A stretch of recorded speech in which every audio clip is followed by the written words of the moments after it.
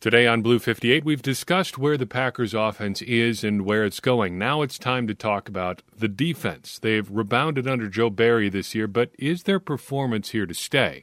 Blue 58! Hello and welcome to another episode of Blue 58, the one and only podcast of thepowersweep.com. I'm your host, John Meerdink. Very happy to be with you here again for another episode. Got something important to talk about before we get into the main stuff today. The charity drive for 2021 is off and running. You can read the full announcement at thepowersweep.com. Also check it out in your show notes here. The broad strokes are this. We're supporting two charities this year. You can donate any amount to either of those two charities. Send me the proof, and you'll be entered into a drawing to win one of 7 prizes this year. The two charities are this. We are bringing back the Adrian Amos I'm Still Here Foundation. They work to support Alzheimer's awareness and research, as well as those affected by the disease. They also do some things for some underprivileged families and students. We are also supporting Shamar Jean-Charles' team in the Walk to End Alzheimer's with the Alzheimer's Association. If you donate to either of those two charities, those charity drives, you will be entered into our drawing for a prize. To sweeten the pot a little bit, if you donate $35 to the Alzheimer's Association with the Shamar Jean-Charles team, you will receive a Walk to End Alzheimer's blanket, and Shamar will donate one to a senior center in your name. You've got until December 31st to donate, and we'll make a drawing, or we'll draw our winners the following week, the first week of the new year. The prizes you can win, we were giving away one jersey this year, jersey of your choice. If you're a winner, I will reach out to you, and you can pick out a jersey from the Packers Pro Shop. I'll have it mailed to you. There are 2 $50 gift certificates to the Pro Shop at stake, and 4 $25 gift certificates. So donate, support these charities. You get a chance to win prizes. Last year, we raised well over $2,000. Very proud of everybody who donated last year. This is totally optional, but it's something that's really important to me and important to a lot of people who listen to this show. This is a terrible, awful disease, and anything that we can do to fight against it, either through the Adrian Amos I'm Still Here's Foundation or the Alzheimer's Association, take your pick.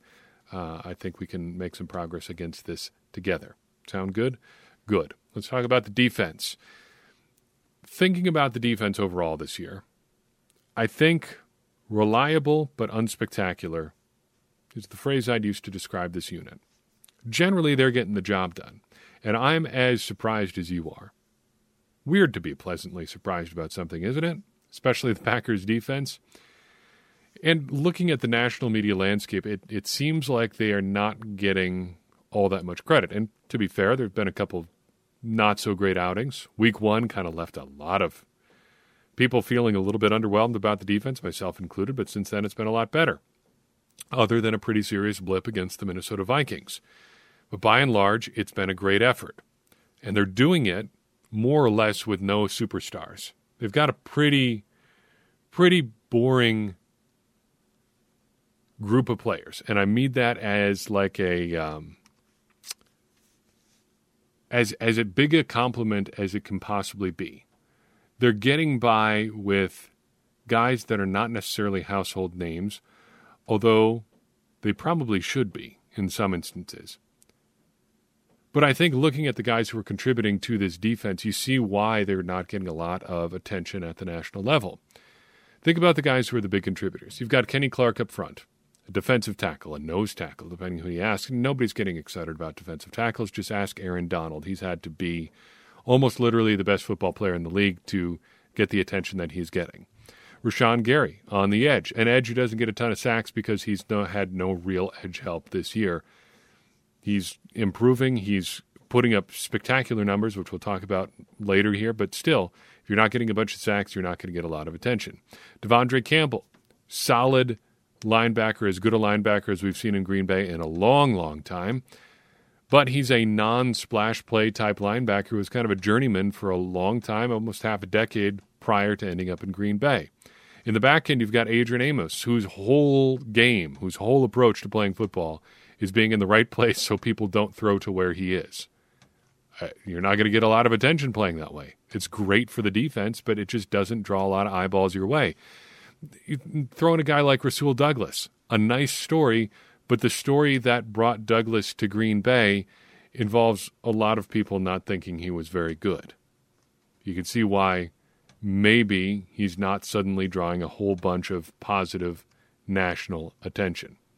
The raw numbers, though, pretty darn good. Traditional numbers, 5th in scoring, 7th in yards, 8th in takeaways, 5th in net yards per attempt in the passing game, 8th in turnover percentage, the amount of drives ending in a turnover, just 24th in scoring percentage, though, the amount of drives ending in points for the opposing team. By the advanced numbers, they're 14th by DVOA, pretty solid, 10th against the pass, 27th against the rush, 12th in their season-ending projection stat, DAVE, D-A-V-E. According to Pro Football Focus, they're the 8th best overall defense, the 14th best run defense, the 7th best pass rush, the 14th best coverage grade. You can see why the defense is playing pretty well. The numbers are backing it up, and they're doing some great things in some great areas. Keeping people off the board is the name of the game. It doesn't really matter how you're doing it beyond that. And they're 5th best in the league at preventing opposing teams from scoring. So what's going well for the defense? I left one thing out of my discussion of the Pro Football Focus grades, tackling. Believe it or not, the Packers are the best tackling team in the NFL, according to Pro Football Focus. They've got a grade of 82.5 as a team on the season. Philadelphia is 2nd in the league. Their grade on the year is 75.5. Think about that. The Packers are, by a fairly wide margin, the best tackling team in the NFL. Last year, they were 18th in the league. A bunch of other things have improved on the defense, but this is the single biggest team-wide improvement. And it's a big reason that they don't give up a bunch of yards after the catch. It's a big reason they don't give up a ton of big runs. It's a big reason that they're keeping opposing teams off the scoreboard. Rashawn Gary, as much as a player can individually go well for a team, is having a phenomenal season. Probably the single most improved player on the defense. His pressure rate on the year is 16.45%, up significantly over last year, a career high. It's the second highest rate that I have on record for the Packers since 2015. It's behind only Zadarius Smith in 2019, who posted a pressure rate of 17.68%. It'd be great if Gary finished more of those pressures with sacks. It's coming. It will, I promise. Best play in the season for him, probably that strip sack on Matthew Stafford. Just a game-turning play there early in the game against the Rams, and the Rams offense never really seemed to recover. The secondary, finally, the last thing I want to talk about going really well here for the defense. That this secondary has not completely caught fire and sank into a swamp is a testament to a few things. First, better secondary schemes. We talked about this back when Joe Barry was hired. If there was anything to recommend Joe Barry for this job, and it's really borne out over the course of the season, it's that the Fangio scheme builds from back to front, and it's really going to put your secondary in position to make plays and play well. And that has been the case. The Packers' secondary has been solid, especially with how he's utilized Darnell Savage and Adrian Amos better than I think Mike Pettin ever did. Savage is playing well as an almost exclusively deep safety. There's some talk about him playing the star position, playing in the slot. That really hasn't materialized yet this year to a significant degree, but it's been fine because he's done a great job making sure nothing gets deep. Yep, some dropped interceptions, but still, it's been a solid effort from him this season. Same with Adrian Amos, playing down near the line of scrimmage. It's been a good season for him, too. Second factor in the secondary is Jerry Gray really getting the most out of his guys. And really, it comes down to integrating guys really quickly. Eric Stokes came along, I think, even faster than I hoped. Rasul Douglas is the very definition of integrating quickly. And Kevin King has managed to not be a complete disaster this year. There have been some real bad moments, but it's been a step forward from 2020. Now, to use a phrase we use a lot on this podcast, that may be damning with faint praise. Sure, admittedly. But Kevin King has been better in 2021, when healthy. And, of course, that is always the thing there with Kevin King. Finally, just the pure construction of the secondary. Additions the Packers have made this year have paid off in huge ways. They drafted Eric Stokes, considered a bit of a reach by some early, but he's looked like a first-round pick this year. If you can be a starting cornerback in the NFL as a rookie, you're doing something right, and your team did something right to acquire you. He has not looked out of place as a starting cornerback. Has it been perfect? No. No, of course not. But he's been real good for the Packers this year, and it's really helped them stay steady and positive in the secondary. Same with Rasul Douglas. To talk about Rasul Douglas, I want to bring up a couple other names. Remember Stephon Gilmore? Sure seemed like the Packers for a hot second were going to end up with him, but no, he ends up in Carolina. Remember Quentin Dunbar, another free agent signing when the Packers needed some serious help in the secondary, actually signed after Rasul Douglas to the practice squad, never made it to the 53. Douglas holds him off, and the Packers look like geniuses as a result. On the flip side of that, you do have to push back a little bit on the Rasul Douglas, Brian Gutekunst hagiography. Yeah, it's been great that they signed him, and it's worked out really, really well. This was not the plan for Rasul Douglas. And as great as it's been, I mean, the Packers are thanking their lucky stars that it's worked out this well. They did not plan for him to be their starting outside corner, one of their two starting outside corners. He's supposed to be a depth piece. It's worked out way better than they could have hoped. But the important thing there is not to try to take down the Packers saying, well, they didn't really mean for him to be this good. No, of course not. They understood that. We understand that. Everybody understands that. But the Packers kept churning in their secondary at a time of the year where things were looking really bad there for a little while. In the secondary, a bunch of injuries in short order. Jair Alexander going down, Kevin King going down, Eric Stokes a little bit banged up. They needed some help, and they brought in a bunch of options. They were in a bunch of conversations, and they landed two guys, Dunbar and Douglas, and Douglas turns out to be real good. That's the name of the game, taking swings, and it's worked out.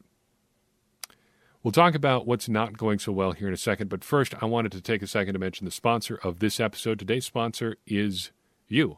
Blue 58 is entirely listener-supported. We accept no ads and have no plans to ever do so. You will never hear me do a read for Little Blue Pills, male grooming, or daily fantasy sports. I want this show to run entirely on support from you. How do we do that? Well, you got to head to patreon.com/thepowersweep to contribute any amount you like per month. Some of you have done that already, and I appreciate it. I would appreciate it if you would consider joining us there, too. What do you get in return? Well, you get no ads here or on thepowersweep.com now or ever, but also bonus content through Patreon and access to our Discord server, which is a cool place to hang out and chat with Packers fans from all over the world. So visit patreon.com/thepowersweep today or see the link in your show notes to get started. Today, I'd like to shout out Patreon supporters Kyle Baird, Ryan Hogue, Jonathan Axberg, and Connor Cuppa. Appreciate each of you individuals for supporting us there.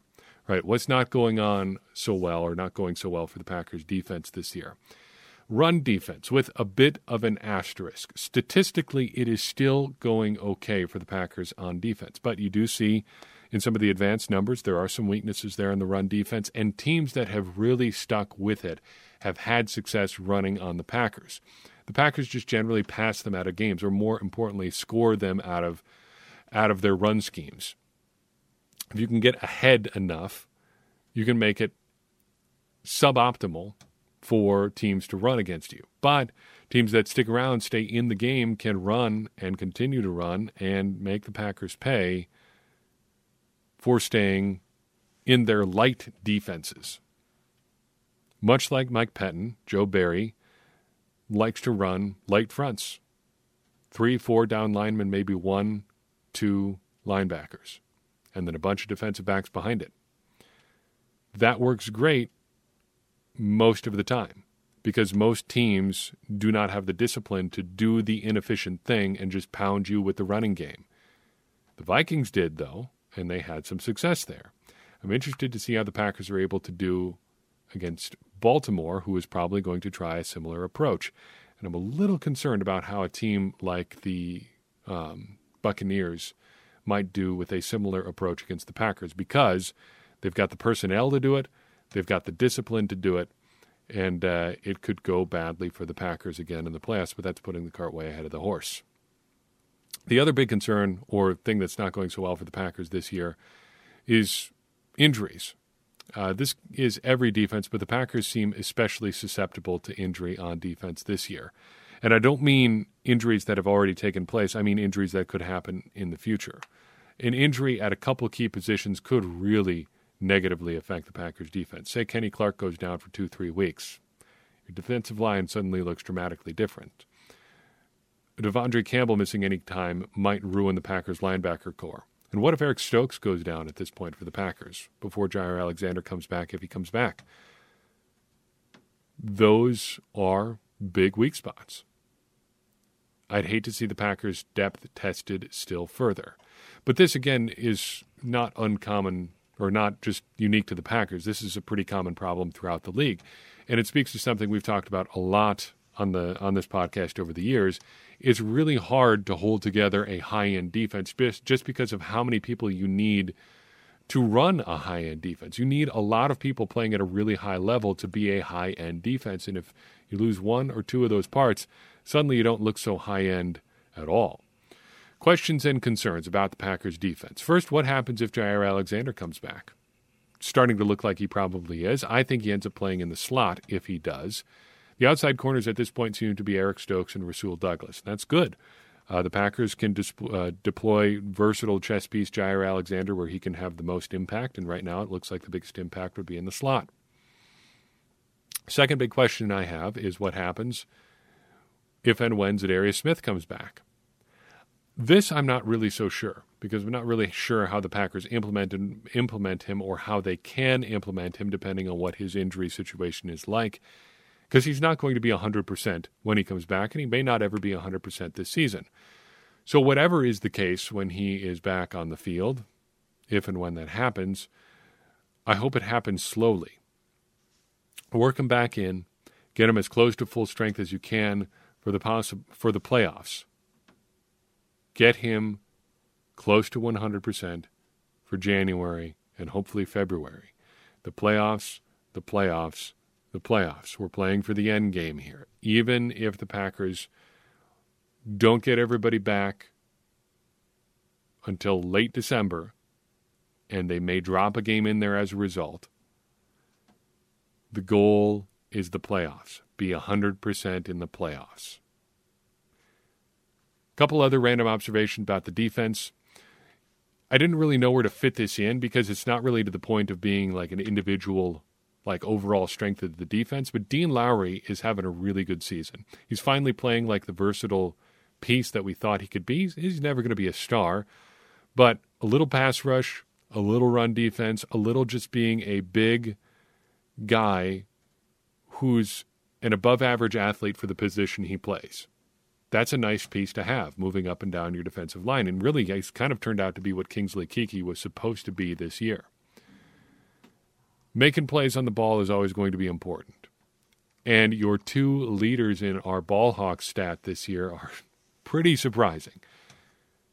Eric Stokes takes the lead right now with 12 on the year. He's got 11 passes defensed and 1 interception.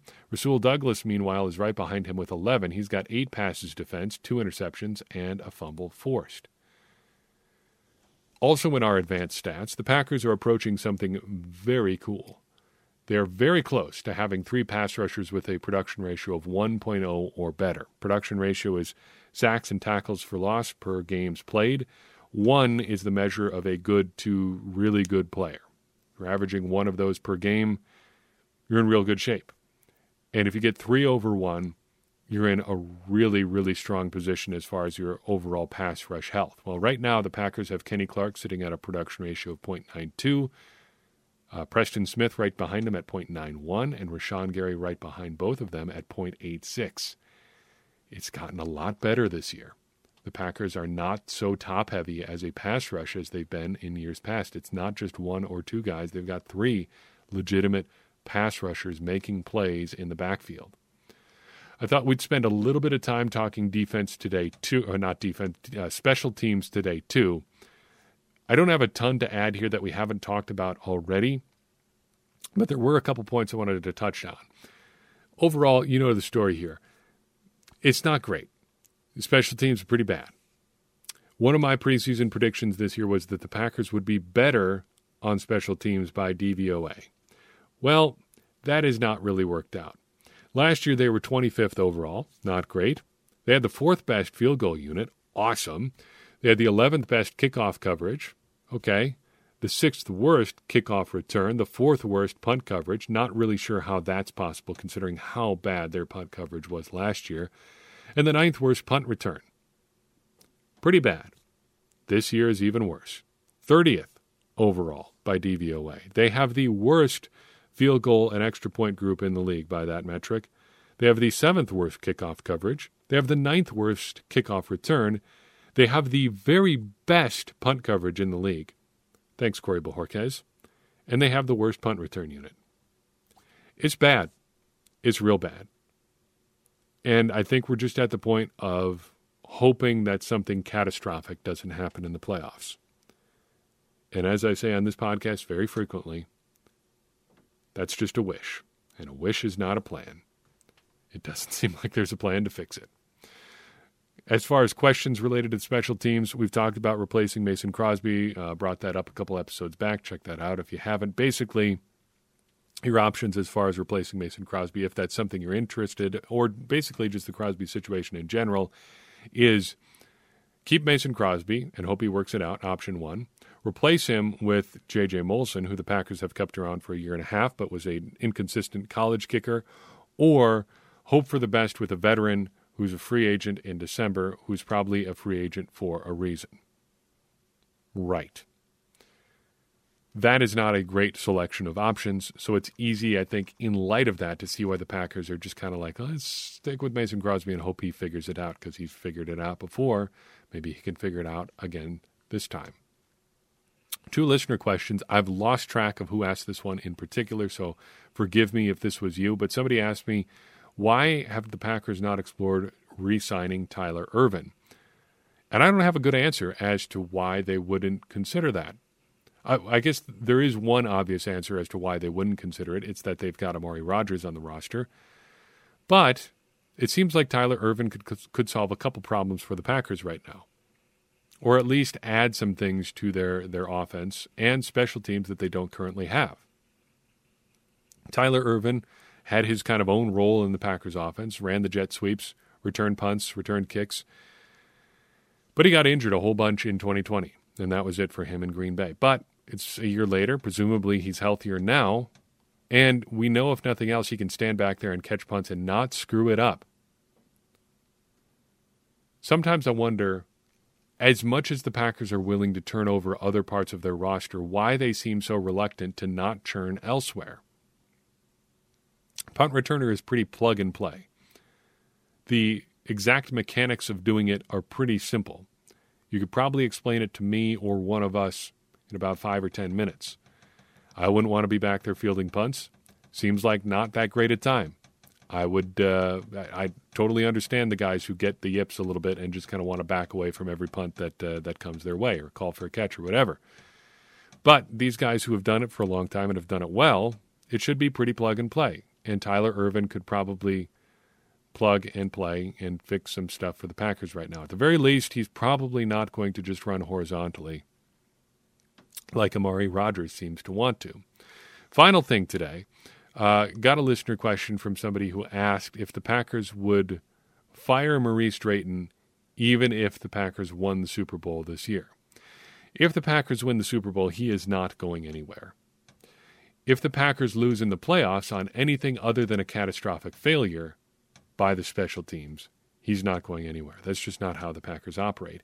And think back to 2014, the last time the Packers really did have a catastrophic performance on special teams in the playoffs that cost them in a meaningful way. I don't have to run down the litany of failures there. But in 2014, the Packers had 7 kicks blocked between field goals, extra points, and punts. Now, it's been bad in Green Bay this year, but they've had turnover at long snapper and at punter, And even amidst that, they've only had the 2 kicks blocked. Some of the rest of the problems are on the operation, sure, but there's only so much Maurice Drayton can do about that. I agree it should be better, but they'll argue internally that it's not entirely his fault. There's only so much he can do there. You don't have to buy that argument for it to just be what they're going to say. If the Packers win the Super Bowl, though, he's not going anywhere. And I would say the chances are pretty good he's not going to go anywhere anyway, unless they have a terrible, just awful, gotta get fired in the hallway after the game meltdown on special teams in the playoffs. Let's cross our fingers and hope it doesn't come to that. So I've got for you in this episode. I appreciate you listening in. I would appreciate it just as much if you would go to thepowersweep.com, find the information about our charity drive, and donate there. That is the thing I'm going to be harping on a lot here between now and the end of the year. I appreciate everybody who chooses to donate, and hope we can send some cool prizes your way if you choose to do that as well. Would appreciate it a lot as well if you would share this episode. If you enjoyed it, find somebody else you think would enjoy it and share it with them. Force them to listen to it, take out their phone, and subscribe them to the podcast. I'm going to get more people involved in this conversation you and I are having about the Green Bay Packers, and ultimately help all of us, me included, become smarter Packers fans. And as I always say, smarter Packers fans are better Packers fans, and better Packers fans are what we all want to be. I'm your host, John Meerdink. We'll see you next time on Blue 58.